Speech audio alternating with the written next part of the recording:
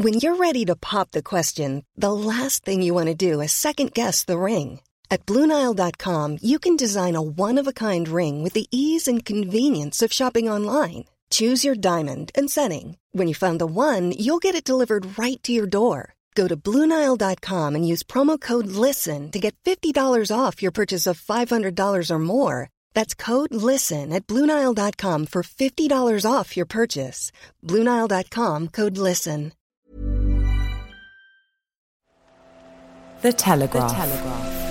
Podcasts.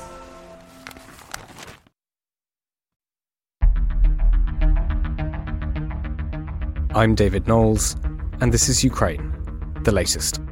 Today, we bring you the latest news from the battlefront, discuss Ukraine and the EU, and we have a double bill of interviews from Conservative MP Alicia Kearns, chair of the UK's Foreign Affairs Committee, and Dmytro Nataluka, People's Deputy of Ukraine from the Servant of the People Party. Bravery takes you through the most unimaginable hardships to finally reward you with victory. We need a military strategy for Ukraine to gain a decisive advantage on the battlefield, to win the war. Nobody's going to break us. We're strong. We're Ukrainians. Every weekday afternoon, we sit down with leading journalists from the Telegraph's London newsroom and our teams reporting on the ground to bring you the latest news and analysis on the war in Ukraine. It's Thursday, the 5th of October, 1 year and 223 days since the full-scale invasion began. And today, I'm joined by our Associate Editor Dominic Nicholls, Europe Editor James Crisp, and Assistant Comment Editor Francis Sternley. I started by asking Dom for the latest updates from Ukraine. So we start today, as we did yesterday. We were talking about this odd raid on the western point of Crimea, Cape Tarkhankut, supposedly jet skis and what have you, overnight Wednesday, Thursday. The news came yesterday from Russia's MOD, so I wasn't able to verify the information prior to the podcast, so just reported it straight with all the usual caveats. More details emerged over the last day. A video published by Ukraine's military intelligence, so the GUR, showed a number of commandos on jet skis apparently making it ashore in this nighttime attack. They claimed to have inflicted fire damage on the Moscow occupiers, their words, but later admitted to having taken casualties in a gun battle, and that chimes with Russia's statement about that one soldier was killed. Captions on this GUR video said the special unit called Timur landed on Crimea and unfurled the Ukrainian flag. Black and white drone footage, apparently from an infrared camera, showed two small vessels approaching a deserted shoreline. Then another clip showed 6 jet skis or small boats, whatever they were, in shallow water. Crew members are seen dismounting, grounding their vehicles on the sand, wading ashore. And then the final shot in colour, lit by white light, which is always a risky move when he's deployed, showed a number of commandos displaying the GUR flag. Now, no commentary or sound on the video. The men's faces were pixelated. GUR didn't say where the raid took place, but a spokesman for GUR told Ukrainska Pravda there was a battle with the Russian occupiers. There are many killed and wounded among the invaders' personnel. However, they also said there are losses among Ukrainian defenders. Now, Russia's state-owned RIA Novosti published footage of an abandoned jet ski and showed the interrogation of a man who identified himself as a member of the GUR Special Forces. This man, who we see sitting shirtless in an interrogation room, hands tied behind his back, told his interrogators that the mission was to display the flag and film footage of the landing. So not sure about that. The raid obviously follows a series of amphibious missions targeting Russian assets in Crimea and elsewhere in the Black Sea. Mid-August, you may remember, Marine commandos on rigid-hulled boats, rigid-hulled inflatable boats, attacked 2 oil and gas platforms to the east of Snake Island. Then a few weeks later, on August the 24th, commandos on speedboats and jet skis again attacked an electronic warfare centre in the same area Russia said was targeted overnight Wednesday, Thursday. On that occasion, commandos from what was called the Brotherhood Unit landed near the villages Olenivka and Mayak on the Cape, but they were spotted before they could reach their target. They engaged in a firefight with the Russian troops while withdrawing and reportedly used an anti-tank rocket to hit the building from the sea before speeding off. Quite what this is, we're not entirely sure. It's not unlike, or it's not uncommon, I should say, for units in the GUR I'm told, to just try lots of stuff and see what works. So jet skis are quite noisy, if anyone's ever played with these things before. So it's not the stealthiest of insertion methodologies. And if you're exfiltrating under fire, it's not the ideal solution. But maybe they're trying to see what works, and they're going to adapt and innovate and what have you. Anyway, staying on the maritime theme and possibly linked to Ukraine's increased strikes on Crimea recently, Russia has transferred, we believe, several Black Sea Fleet vessels from Sevastopol to Novorossiysk in Russia. This is likely an effort to protect them from the continued Ukrainian strikes. So satellite imagery published on October the 1st and 3rd earlier this week, shows Russia transferred at least 10 vessels, thought to include 2 Admiral Grigorovich-class frigates. First, the Admiral Makarov, the most recently built of her class, commissioned less than 6 years ago, the current flagship of the Black Sea Fleet after the Moskva was sunk. The second one was the Admiral Essen, now also thought to have been moved, 3 diesel submarines, 5 landing ships and several small missile ships. Satellite imagery taken on October 2nd shows 4 Russian landing ships and 1 Kilo-class sub remaining in Sevastopol and a Project 22160 patrol ship. That's another new vessel. That class was only commissioned in 2018.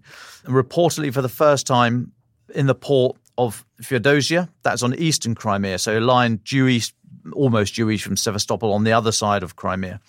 It suggests Russian forces might be trying to move Black Sea Fleet elements away from Sevastopol to bases further in their rear.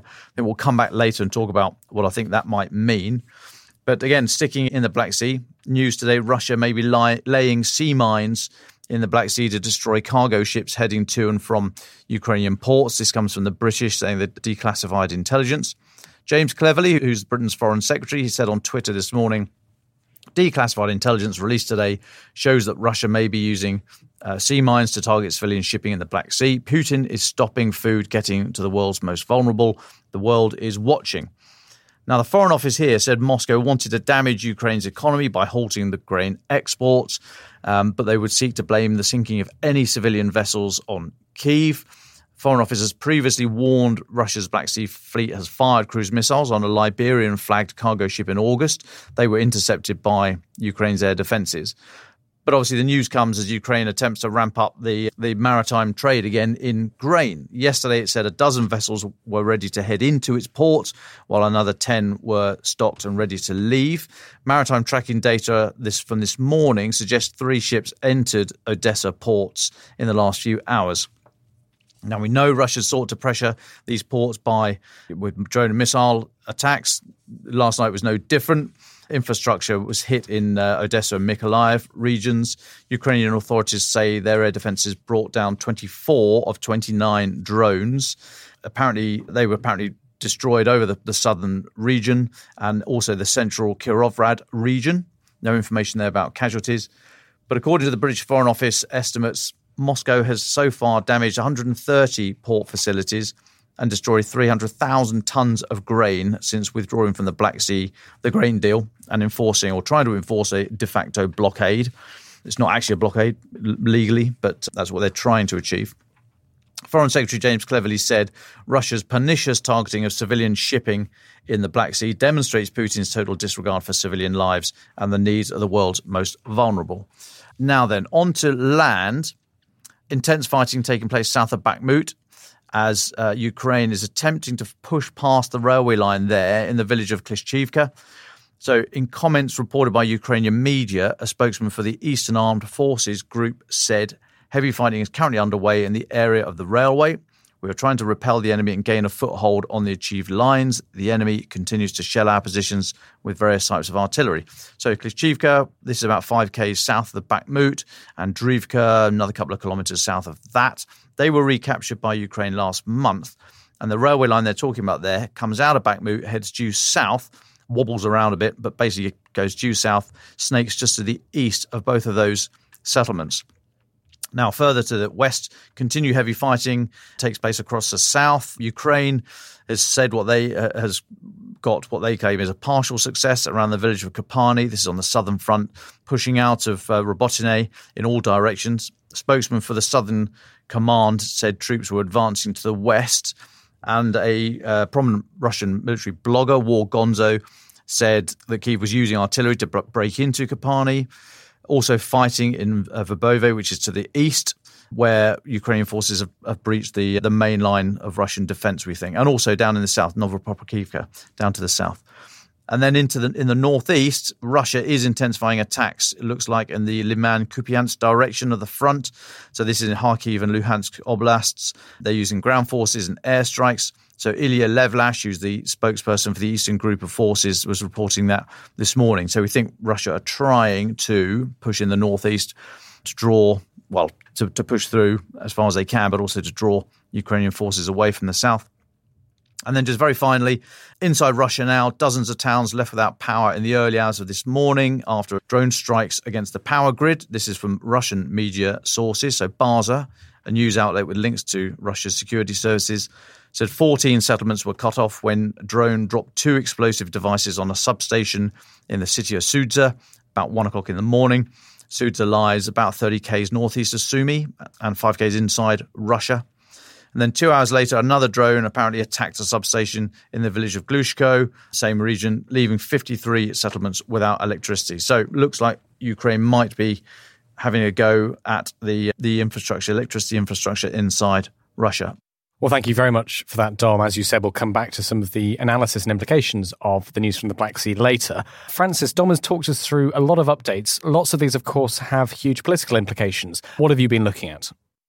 Thanks, David. Obviously, there will be increased attention in political circles to the story Dom just reported on there relating to more mines being laid in the Black Sea by Russia, seemingly an attempt to stall the alternative routes Ukraine is seeking to find for its grain exports. But the major political row this morning relates to Russian plans to build a permanent naval base in the breakaway Georgian province of Abkhazia.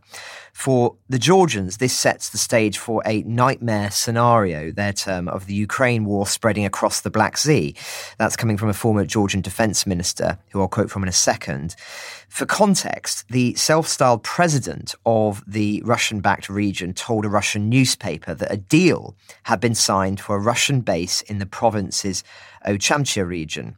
Roland has the story and is writing up as we speak for our website. But the quote from that Georgian defense minister does not mince his words. So he was minister during the 2008 Russian invasion, and he said in a statement, "This is a major development which will ratchet up tensions in the region, and it is crystal clear now that Russia aims to drag Georgia into the current conflict in Ukraine. Ukraine has been hugely successful at targeting Russia's navy in Crimea, with the result being that the Kremlin now feels it needs to relocate. In addition, Putin is also sending a signal to the West that it needs to stay out of Georgia. The nightmare scenario for the West is that Russia starts launching attacks on Ukraine from territory that is legally Georgia's, or alternatively, that Ukraine feels obliged to strike first in Georgia's direction." So this has all the hallmarks of a developing story, so we'll be sure to monitor it closely. But while we're on the Black Sea, I think the aforementioned withdrawal of the bulk of its Black Sea fleet from its main base in occupied Crimea, of course acknowledging how Ukrainian missile and drone strikes are challenging Moscow's hold on that peninsula, is a really significant moment. As we discussed at the special video episode in Washington, the idea that Crimea is some kind of red line due to its strategic importance to the Russian military is fast evaporating. The weapons Kyiv have been able to launch on the area has made it too much of a target for secure future operations as a base, and have effectively turned it into another part of Ukrainian territory occupied by Russia, and little more than that. That matters, as it erodes one of the central arguments that has meant Crimea was seen as a different entity by certain Western powers, one that had to be respected because of its importance for Russian defence, a narrative that Moscow has been very, very keen to exploit. So we'll be watching that too. But on to other matters. The European Political Community Summit is about to get underway in Granada, southern Spain. Our very own Joe Barnes is there, and he's currently sending through reflections to our Ukraine Live blog. After migration, the second main agenda point is Ukraine, he says, adding that some media points were saying that Zelensky wouldn't come, but he has actually, very much a breaking news story, just arrived. And he's already given a few remarks. He said that Russia will rebuild its military and attack European states within 5 years if Ukraine cannot keep up its counter-offensive. Speaking, he said that various European countries border the terrorist state, and in fact, Russian propagandists and officials talk about them as the next targets of their aggression. Targets. That is exactly the word they use. If Russia is allowed to adapt now, by 2028, it will have restored the military potential that we have destroyed and will be strong enough to attack countries in the focus of its expansion. So I think very clear, much a sense there of what President Zelensky thinks is at stake. That's his messaging to European leaders. Given Slovakia has allegedly halted weapons deliveries to Ukraine following the election victory of Robert Fico, I imagine that will also be a core issue of discussion. The Armenia-Azerbaijan conflict is apparently dead in the water as an issue. Leaders had hoped the summit would be a good chance to get them together for peace talks, but Azerbaijan was frustrated with France and Germany for their perceived pro-Armenian statements and alleged weapons donations to Armenia. So that seems to be off the table for now. Leaders, as we say, have begun arriving, and we've heard some statements about Ukraine. The European Council president has recalled to journalists the moment Zelensky told him that Russia had invaded Ukraine. Speaking to the Irish Times, Charles Michel said, "I will never forget President Zelensky's call at around 3 a.m. on February 24th last year. It's a full-scale invasion," he told me. Nor can I forget the council meeting that very evening. As soon as Zelensky left the screen on which he'd been speaking to us, I knew that we were facing a defining moment for Europe. It was clear to the 27 heads of state or government and myself that this was an attack not only on Ukraine, but also on our system of democratic values. We decided to support Ukraine with all means necessary, humanitarian, financial, and even, for the first time in the history of the EU, military. But that said, it's not all roses this morning. Leaked analysis about what it would mean if Ukraine were to join the EU shows the level of unease, some might even say anger, from countries and certain figures about what it would mean for their own economies, something James is going to talk about in a moment. But just to give a sense of this, former European Commission President Jean-Claude Juncker, I think it's fair to say a controversial figure in Europe today, has slammed the possibility of Ukraine joining the EU, lambasting the country as massively corrupt, his term. So to quote him in an interview with a German outlet, he said, "Anyone who has had anything to do with Ukraine knows that this is a country that is corrupt at all levels of society. Despite its efforts, it is not ready for accession. It needs massive internal reform processes. Making false promises to Ukrainians regarding EU accession would be neither good for the EU nor for Ukraine. You shouldn't make false promises to the people in Ukraine who are up to their necks in suffering," he added. "I'm very angry about some voices in Europe who are telling Ukrainians they can become members immediately." Now, these kind of interventions speak to why it has been such a political priority for Zelensky to work to try and expunge corruption from his country and to do so publicly. He knows the perception comes at considerable political cost. And as we heard in my interview with Victoria Coates yesterday, which I'll comment on later, this idea of alleged corruption in Ukraine, systemic corruption today, is a major impediment. Many Ukrainians will no doubt say what Mr. Juncker and others fail to recognise, that this war is a catalyst for the domestic change Europe wants to see within the country, and that it has been working towards for years, seeking to purge the influence of oligarchs and corrupt practices instilled during the Soviet era, and which has haunted Ukraine for decades. If Ukraine were to lose this war, then a broken country would be far more, not less, likely to become corrupt in a way harmful to Europe's interests, abandoning a country essentially in the middle of the process of reformation. So that's an overview, David, of the major political stories this morning. And as I say, David is going to talk more about that one I just was.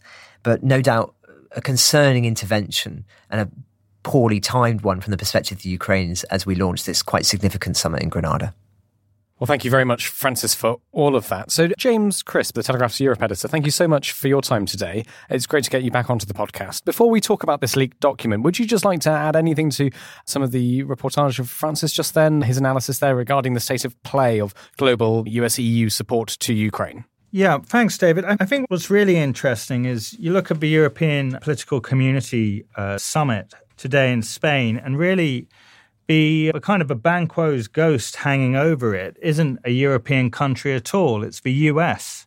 We've had a situation where aid to Ukraine was stripped out of a bill to prevent a federal government shutdown. And since that happened this week, Biden convened a call with NATO leaders, G7 leaders, Sunak, leaders of Japan, Canada, basically Western, pro-Ukrainian Western allies, to reassure them that American support is still coming. Now, if you put this in a sort of a context where we've had Fico triumph in Slovakia, now he hasn't formed a government yet, there'll have to be a coalition government, but it's still one of Ukraine's biggest backers, has seen an election victory for a man who basically campaigned on an end to Western sanctions, on not sending another round to Kyiv.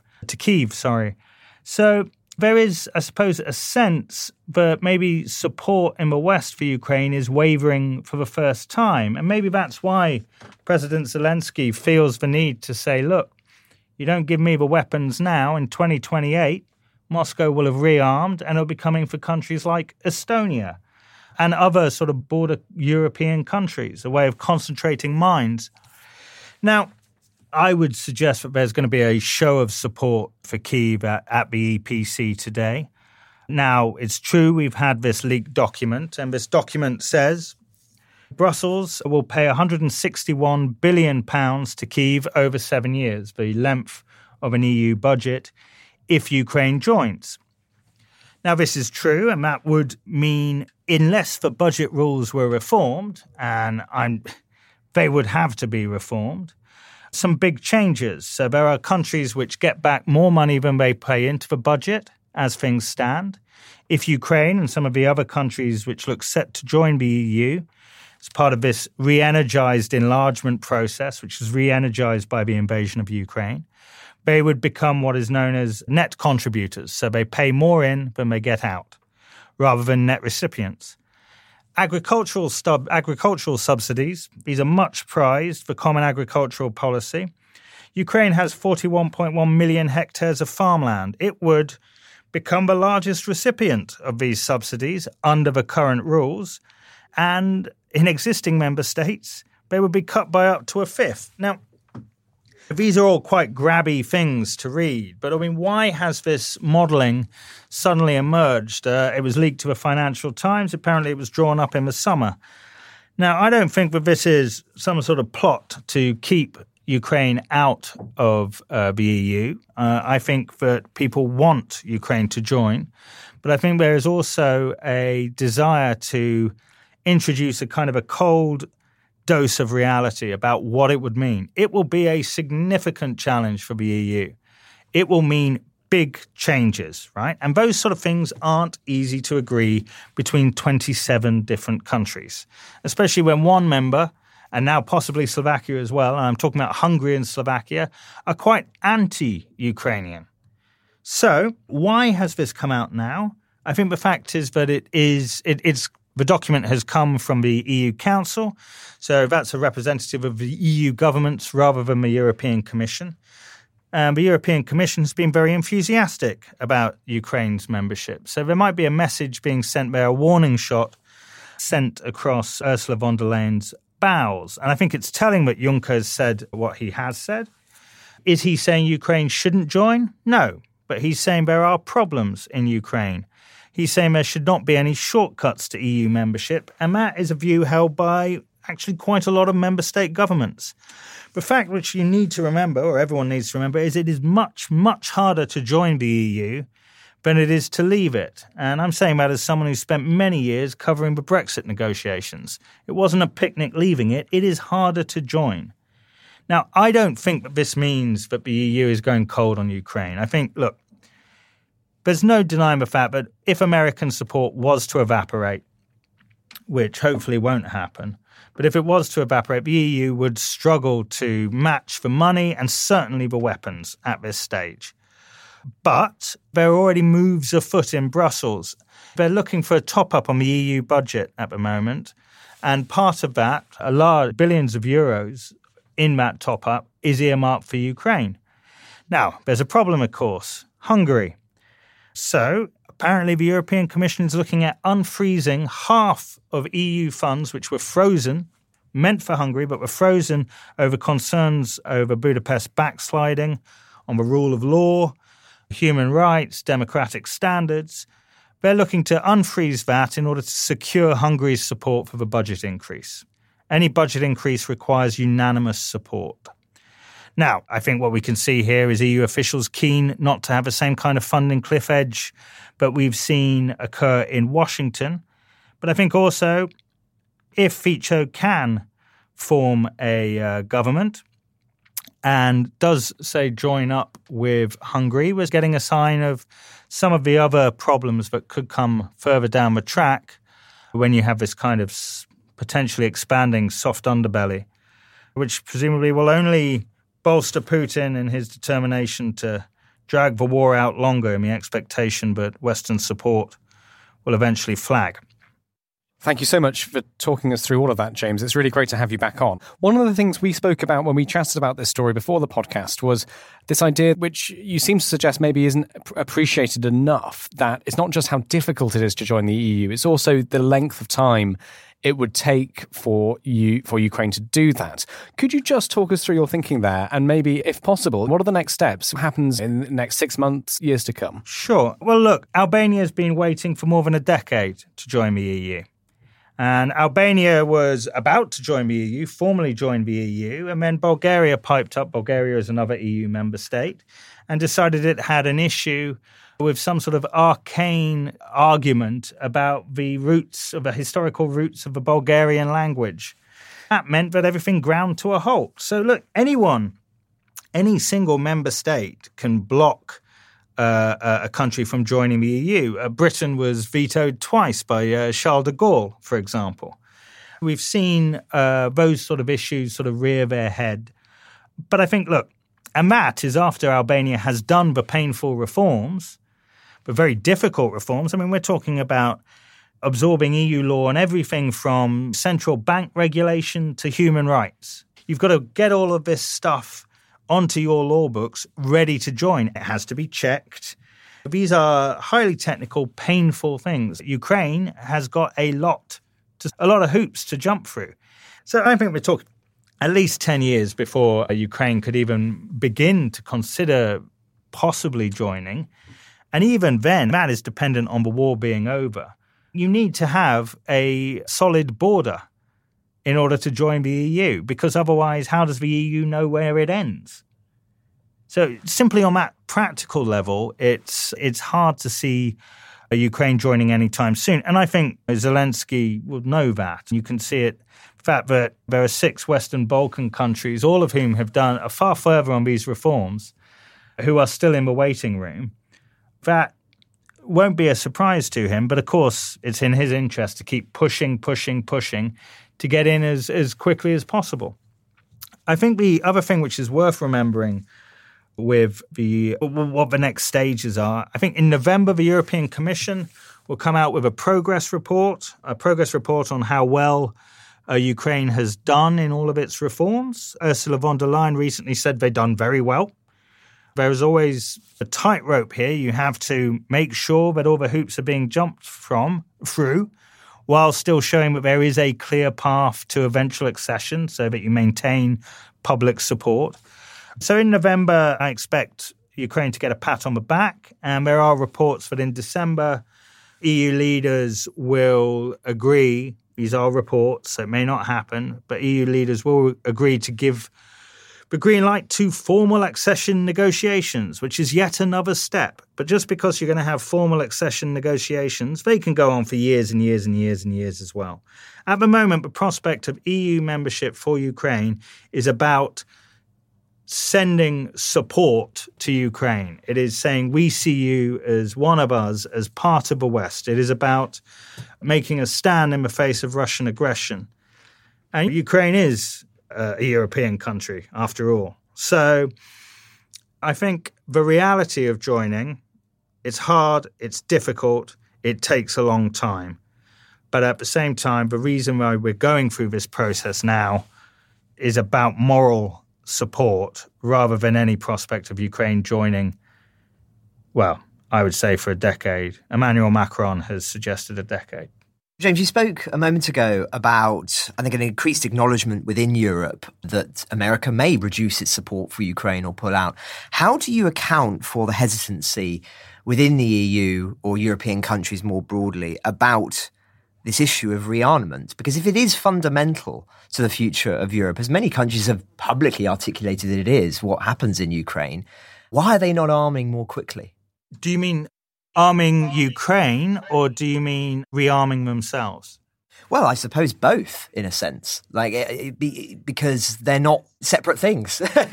Because if you arm on the one hand, then you can then be giving those weapons, as we've seen, to Ukraine. So I suppose they are doing an enormous amount, as we've discussed on the podcast many times, but there isn't that sense of, okay, well, we've got to arm and increase our defence budgets much more so that not only are we prepared if things were to go sour, and also for that to act as an effective deterrence, but also so we have those weapons in storage to give to Ukraine.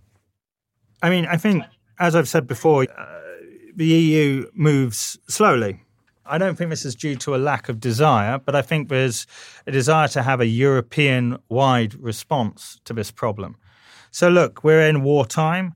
It is difficult for smaller countries, for your Luxembourgs and even your Hungaries, to get a hold of defence contracts, right? Because there is a big queue for people who want these weapons, especially now. So there's a move towards a kind of a common European policy on this, where you would negotiate as a bloc, because you're a bigger country, you'll be able to drive down the prices, you'll be able to get ahead of the queue, not a country, but a bloc. But of course, that has its difficulties as well. Pooling resources to buy defence there's a mental block. That is a big step forward in integration. But I can see it happening. We saw it happening.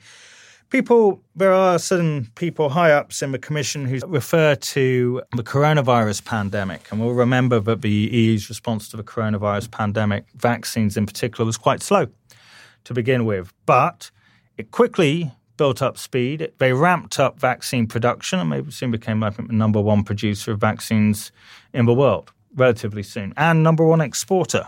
They never sort of tired of going on about that. They want to do the same with the defence industry. I think it'd be interesting for Britain to be a part of that, actually. And I think with the improved relations since the signing of the Windsor Framework, that is more possible. There are moves, French-led moves, certainly, for a sort of a more bolstered European defence industry. And of course, but then you're going to have discussions. Should we do buy European first? If you do buy European first, does that mean you're necessarily getting the best equipment? What about the UK? We're sort of European, we're sort of not. And all of this stuff needs to be worked out, and it hasn't been yet. But they are looking to scale up. And one of the things, interestingly, about the Americans, if we think that this wobble over some Republicans in the Congress is worrying, European leaders, imagine if Trump gets in. There is real concern that if Trump gets in among European leaders who remember him braiding them at the NATO summit in Brussels over their defence, talking about pulling out. They will be looking to be able to ramp up their own defence capability because they see Trump as unreliable. And he is unreliable on Ukraine. But that's my point, is that they know that. Why aren't they doing it now? Well, they are doing it. They are doing it. But, you've got to get 27 countries on board. You're talking about laying the groundwork for a common defence thing. We can't even build a train line to Birmingham. Well, thank you very much, Francis, for the question. Thank you so much, James, for giving us your thoughts there. It's really fascinating. And I look forward to hearing some of the emails we'll get through to bring you back on. It's really good to have your view on what's happening in the EU. I think it really adds a lot to the podcast. Dom, let's go back to some of the reporting you did at the beginning of this podcast surrounding the Black Sea. We wanted to separate the news and the analysis. So let's go into the analysis. What do you think this all means? Yeah, so why is it important? I think it's because it shows yet again how we need to take a step back and look at all the military activity to get an idea of how this war is being fought and any comments on its progress, and not just focus, as many do, on meters gained or lost or villages taken or not in the counteroffensive in the south. Now, last week's Defence in Depth video, I kind of looked at this and I said we're looking at separate things, episodes in the war, almost through a drinking straw. And what we need to do is, like I say, to take a step back, look wider and see how all the things are linked. So Russia hasn't just done this for fun. They've not moved their Black Sea fleet, the majority of it, out of Sevastopol to elsewhere just for something to do. I mean, that's because of huge pressure that's been applied by Ukraine. So this pressure on Crimea through various means, not least of which is the Storm Shadow strikes that destroyed the Black Sea Fleet headquarters, and we think it hit a submarine as well. Ukraine hasn't got a navy, and they've sunk the flagship of the Black Sea Fleet and a submarine. I mean, not bad if you haven't got a navy. So there's this huge pressure that's being applied there. And this war is often characterized, like many wars are, often characterized as a boxing match. And that is not a silly and not an inaccurate analogy. But I think sometimes we should also see it, in this war in particular now, as a tug of war, where there's huge pressure, not a lot of movement, but the potential for a sudden shift. And I think the movement of the Black Sea Fleet in and of itself might not be very dramatic. It's not a violent act. But it does show the pressure that's being applied in the background. So rather than just focus on the front and in the south and say, well, they're not getting any closer to Tokmak or Melitopol or what have you, just have a view more broadly and see these huge sort of the pressure of these big tectonic plates. War is a political clash of wills, as we know, and it takes place in many different areas. And not a lot can happen for quite some time, and then there could be a sudden dramatic shift. And so I think just remember that Russia wouldn't have chosen to do this unless they felt the Black Sea Fleet was under great pressure. Now, it doesn't remove the threat. The Kalibr cruise missiles are still there. They might be slightly further away in range, but there's still a very potent force there from the Black Sea Fleet. But I think it speaks of this underlying pressure that's being applied through different mechanisms and invites us yet again just to see this war through its entirety, not just one single lens of looking at how many tanks have been pushed forward down in the south. So I think it is a significant moment and one that we need to keep a close eye on. Thank you very much for that, Dom. Let's move to our final thoughts then. James, would you like to go first? I suppose the thing which has been most interesting really this week is perhaps we're seeing the first signs that the war fatigue that Putin perhaps has been relying on. I don't think it's come. There's been little warning signs that it might be coming. But I think that's hopefully going to get stamped on and sorted out. But it's difficult. But I can see that from a European leader's perspective, they're going to make as much noise as possible to stress that Zelensky has their support and will continue to have their support. But the reason they're doing that now is because there are questions over US support. Thank you very much, James. And just a note to listeners, we'll be bringing Joe Barnes on tomorrow, who's in Granada at the summit, so we can hear his thoughts tomorrow. Dom Nichols. Yeah, thanks. I'd just like to draw attention to an article by our US correspondent, David Millward, who's written up about the US military action. They've said they've sent Ukraine more than 1 million rounds of ammunition that they seized from Iran. Now, this is believed to be the first time Washington has transferred weapons confiscated by another country to Ukraine since the start of the full-scale invasion. Obviously comes just after the whole Congress thing. US naval forces, as we know, have been intercepting fishing vessels suspected of carrying Iranian weapons destined for Yemen for quite some time. But US CENTCOM, Central Command, said one of their naval assets seized 1.1 million rounds of 7.62 ammunition from a vessel being used by Iran's Islamic Revolutionary Guard Corps to arm the Houthi rebels in Yemen. And this is, okay, so it's small arms ammunition. It's quite a lot of it for the rifles.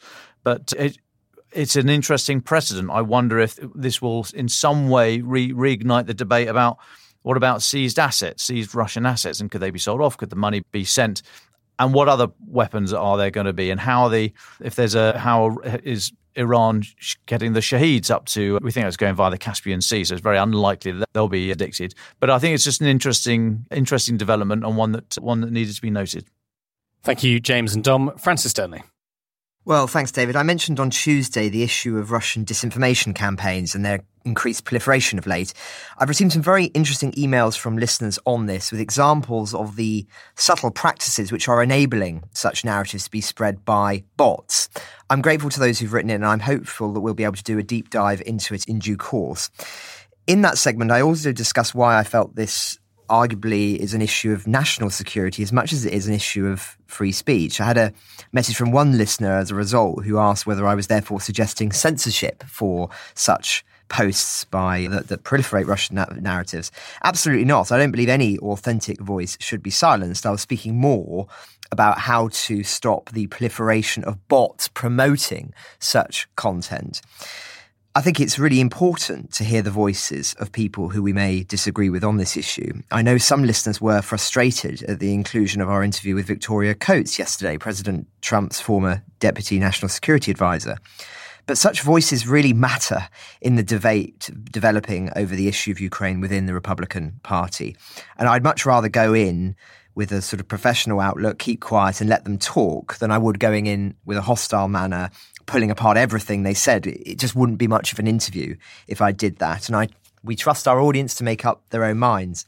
Personally, I felt that interview revealed much about the degree to which Republican scepticism about Ukraine is often framed towards anger around Biden and the Democratic Party. One wonders how, whether this was just an inevitable part given how hostile and divisive things have become in the United States. But I thought we saw that quite clearly in that interview. I knew it would ruffle a few feathers, but our approach on the podcast is to let people speak and articulate their perspective in full, however much we might personally disagree with it. It's worth remembering that some of these people might be in positions of even greater authority in the months and years ahead. One has to understand them, if only to know how to critique their arguments. But I want to end, David, as we often do, with the news we're hearing that Moscow has opened a Patriot education camp in annexed Crimea. That's coming from the Ukrainian parliament this morning. The verified details are sketchy, but it would seem to be another of the centres like those that we've described seen in Russia, where children, many of them kidnapped from Ukraine, of course, are effectively indoctrinated to believe Russian narratives about Ukraine and even to hate their own country of birth. It comes off the back of figures released by Kyiv saying that thousands of civilians are unaccounted for since Russia launched its invasion last year. More than 26,000 people are wanted and are missing under special circumstances. Of these, 11,000 are civilians and 15,000 are military personnel. If anything, I believe these estimates are low. And it's just worth remembering that when we cite these statistics, which we have to when we're talking in an abstract factual sense, that each one of those is an individual with families who are left asking questions about what has happened to their loved ones. The lack of stark international awareness of these facts is arguably leading to their proliferation on a daily basis. They are war crimes. So one would argue that it's really vital that politicians articulate what is going on to the populations at large, because it seems that so much of the discussion one hears about Ukraine at the moment is about the counteroffensive and whether it's succeeding, whether Ukraine is losing the war. But really, there's another element to this which should be very much front and centre, I think. Over Conservative Party conference, I interviewed a number of British and Ukrainian MPs. First today, you'll hear from Alicia Kearns. Alicia is chair of the Foreign Affairs Select Committee.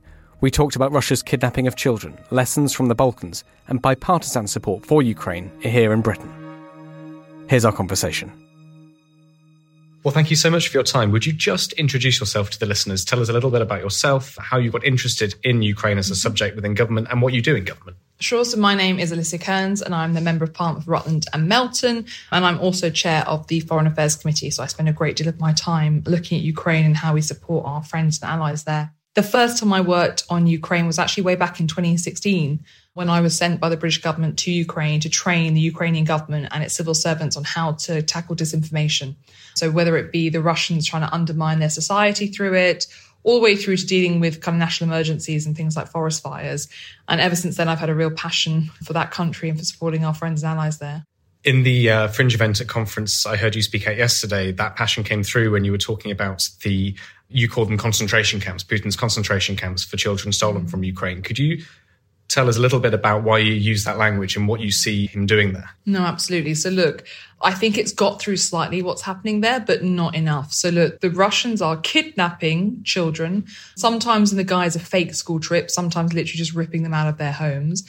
And what they have turned Crimea into is the part military base, and part concentration camp for children. And essentially these children are living in these concentration camps where they are forced to deny, refuse, reject everything about their upbringing, who they really are, the fact that they are Ukrainian, some of them being forced to take new names. And the children that are coming out of these concentration camps, because somehow there are some charities managing to get them out, they are reporting that they are being physically tortured if they do not do as they are told, if they refuse to adopt these new names, if they refuse to supposedly accept that they are meant to be Russian. And this is actually a form of genocide if you look at the legal definition. So it falls under cultural genocide when you try to take children, and it's the same as what China is doing in Tibet, the same as what they are doing in Xinjiang. And I think it's really important. It's something I'm going to be trying to raise more awareness of over the next few months, is exactly what's happening to Ukrainian children. How are you going to do that?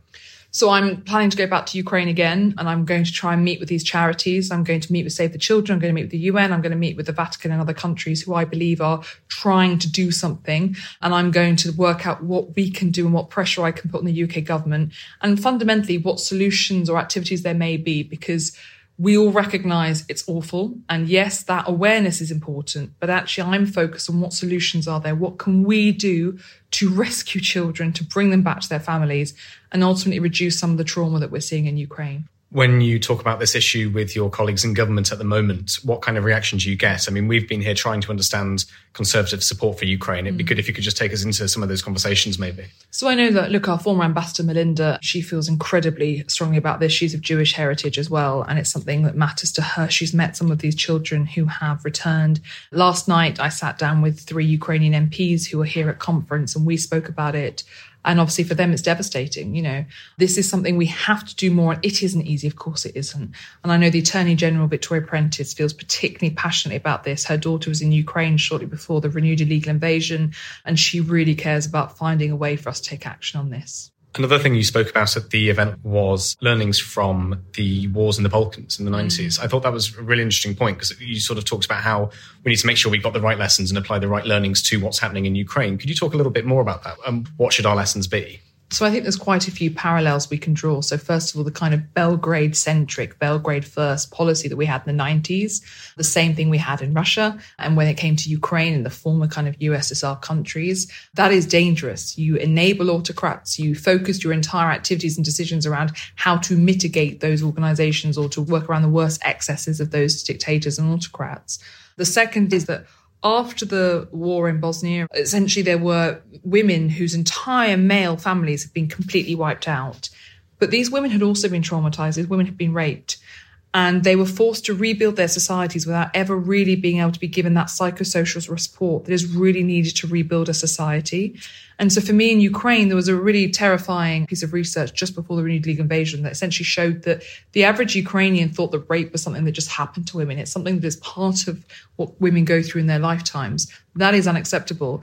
If you then put that in the context of a war where the Russians are purposefully using sexual war crimes as a tool of terror to terrorize civilians, and also, again, as a control mechanism and as a tool of trauma, we need to make sure that we change the conversation in Ukraine now so that people do come forward and get support and support they deserve, but also so that we get the justice for these women, and also so that they are in the best possible place to rebuild Ukraine once the conflict is over.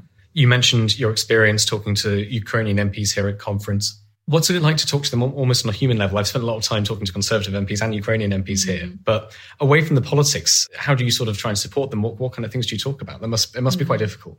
So these guys are my friends now. They mean the absolute world to me. And, you know, when the renewed illegal invasion happened, I invited those 4 female Ukrainian MPs to come across to Parliament, and they completely won over the British people and told them the reality of what was happening.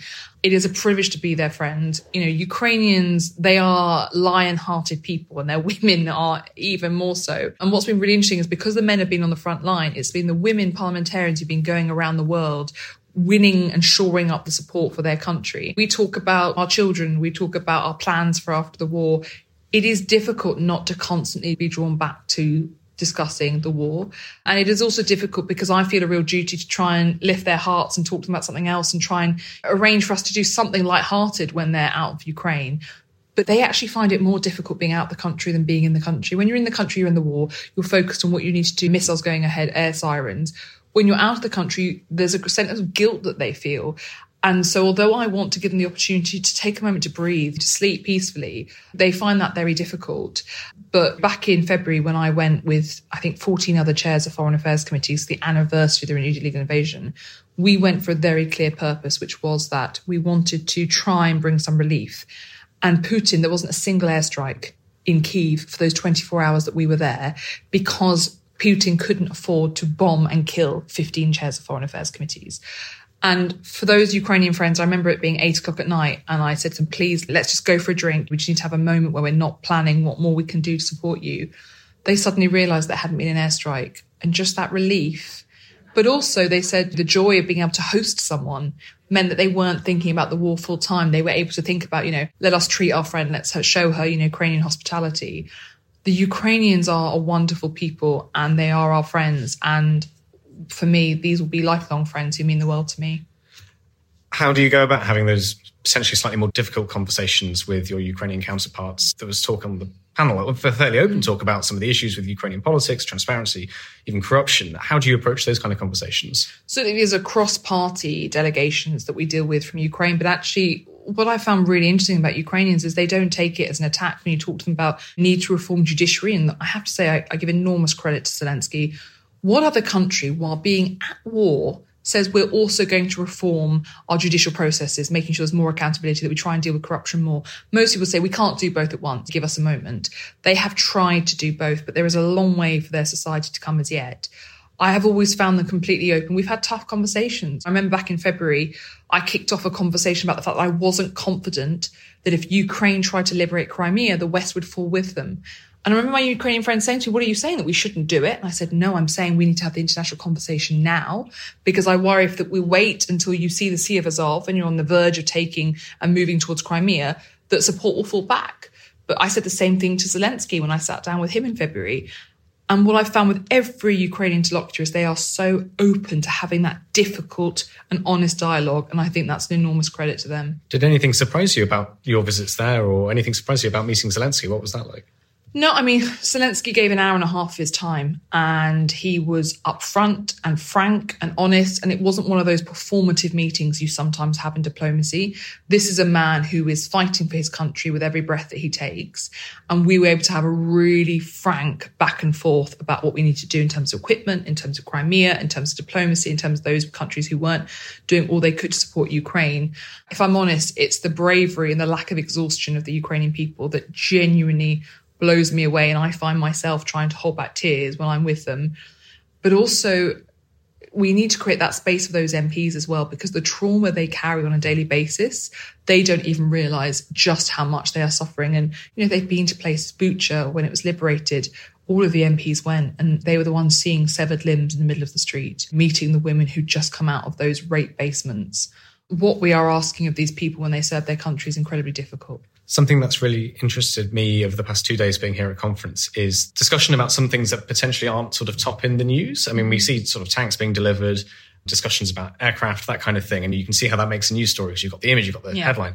You talked a little bit yesterday, and forgive me if I get this wrong, is it war risk insurance? Yes. Could you tell us, and I've heard it mentioned quite a few times in different fringes, why is this so key and why do we need to talk about it more?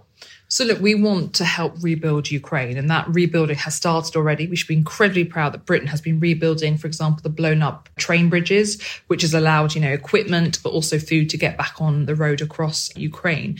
But if we want to rebuild, and we held the Ukraine Rebuilding Conference, we need to give investors the confidence that Ukraine has the right regulatory framework and everything we talked about in terms of corruption, but also that actually they will have some sort of protection, because at the moment there is no form of kind of insurance when it comes to operating in a place where there is a war ongoing. And we, as a Foreign Affairs Committee, pushed the government on this. And I'm so proud because this is a real innovation. This is the best of British. It is the British government coming together with British private sector and legal know-how to create an innovative model, which is a war risk insurance that is allowing private sector to do what it does best, but with that absolute assurance and support from the British government in terms of insurance. It's never been done before. It is an incredible achievement. So just to be clear, this is sort of my layman's explanation. Yeah. I'm a private company. I want to do business in Ukraine. Yeah. I need insurance to do that. That previously wasn't available. And now the British government has brought this together and you can do it. Is that roughly right? Yes, and what we saw was, as a result, that unlocked enormous private sector investment that we saw at the Ukraine Recovery Conference. My final question really is about bipartisan support for Ukraine, because we're here at the Conservative Party conference speaking to Conservative politicians, and I've been asking most people, what are your thoughts on the opposition of Labour's, the British Labour Party's position on Ukraine? Do you have confidence if Labour formed the next government and the Conservatives found themselves in opposition? What are your feelings about this? How have you found working with Labour politicians towards this? My sense is it's been very bipartisan and very positive, but it'd be interesting to hear your thoughts. So my perspective is we cannot allow it to become a partisan issue. It has to remain something where the British Parliament and the British people are united. And when I go across Europe, that isn't necessarily the case. So I am incredibly proud that in Britain, no one is talking about after the next British election, were the Conservatives not to be in power, whether our commitment to Ukraine would falter. And that matters because the message it sends to Putin. You can look at Slovakia and have questions. You can look at Hungary and Austria and other countries. But the UK, who have been the first in, are absolutely resolute. But I have to say, there is massive political will on the Conservative side. Very few other countries, in fact, we were the only one, were arming Ukraine as early as we did, sending me in 2016 to teach them to counter disinformation. We have been at the forefront time and time again, and that was a Conservative policy I'm very proud of.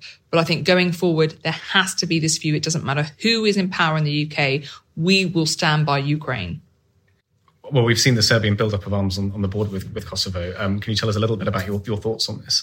So this is something I've been warning about over the last year, and I really wish that my worst fears weren't coming true.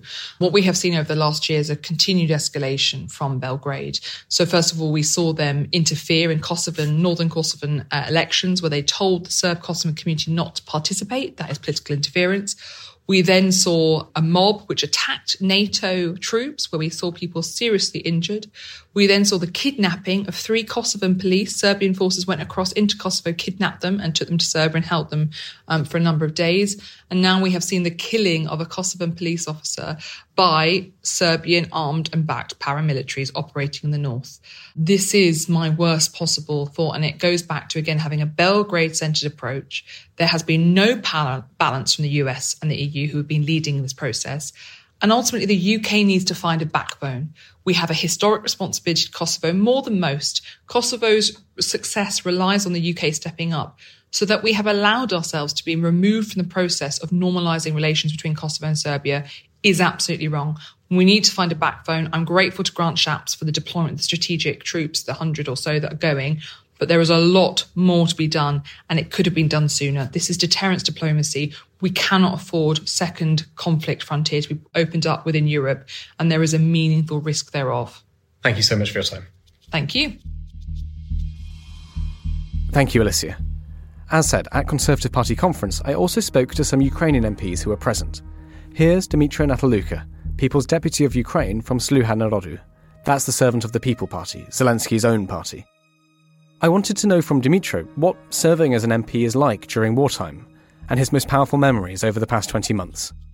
Here's Dmytro. It was important for the people, for the population to see that we did not run away. We stay in Kiev, we stay in the parliament is functioning, it is working. And yes, it was a huge risk for our lives because our anti-air system was far from today, including with your help. Back at that time, nobody knew what we were capable of, whether we were capable of taking down any Russian missiles at all. But nevertheless, we took this risk. And since that day, there hasn't been a month when I didn't meet someone and he would tell me, listen, that day when we saw the parliamentarians being in session, we felt such a relief. It meant a whole lot for us. It meant that, the government is in place, the parliament is in place, the country is working, nobody ran away. So we have to be brave, we have to struggle. So when you hear things like this, it gives you a lot of motivation, it inspires you, but it was incredibly scary. At that day, I remember that day very, very clearly. It was scary as hell. But I feel proud that I am a parliamentarian right now, and in these times of turmoil for my country, I have this opportunity to show at least some little piece of leadership. What are the concerns of your constituents at the moment then, and how are you able to respond to them? The concerns are always the same. When the war is going to stop? When are we going to win? Are we doing enough? Is the government doing enough? Do we have the resources? Do we have the support of our allies? Are we tracking and tackling corruption as we are supposed to? So things like this. And of course, it would be probably not correct to expect for one to wage war keeping the same standard of life, right? So, of course, the constituency is also worried and preoccupied with their standards of life, but nevertheless, everyone is understanding that we have to bear, we have to endure, because this is the time when everyone has to do a little sacrifice for a greater victory. You're here at the Conservative Party conference. Has anything surprised you about what you've seen here and heard here? What surprised me is how unwavering is the UK in its support to Ukraine, because unfortunately we are witnessing a number of U-turns in different countries, in different governments that have been supporting us before since the invasion started, the full-scale invasion started. Countries like Slovakia, for instance, we are very worried regarding the states because some of the members of the Republican parties are very hardcore anti-Ukraine right now. And here, it was important to understand, has the mood changed? Has the commitment changed? What is the parties that is currently in government? What does it think about the ongoing developments in Ukraine? And that is why I'm here, to have a first-person understanding from my colleagues, from other parliamentarians, to learn from them what we can do more efficiently, where we should put more focus on which problems and issues that they are concerned with.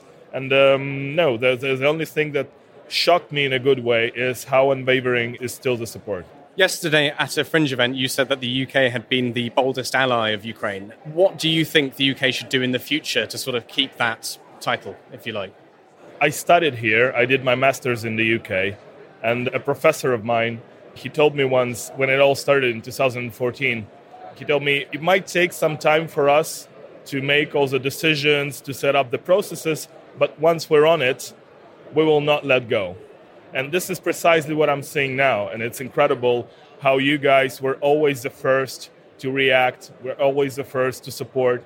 In terms of what can be done more, I outlined it yesterday, I think.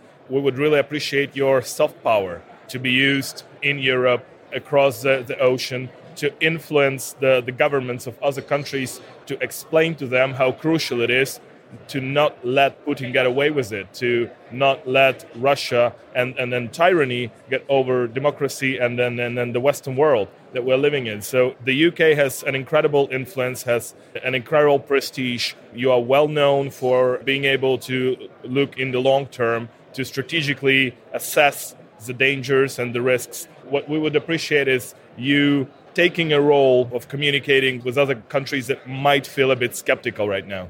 We know that a huge affection for Boris Johnson is in Ukraine for what he did. What do you think the Ukrainian mood is and attitude is towards Rishi Sunak? And do you think maybe he should be doing more? Or, what's your take on the current leader of the country?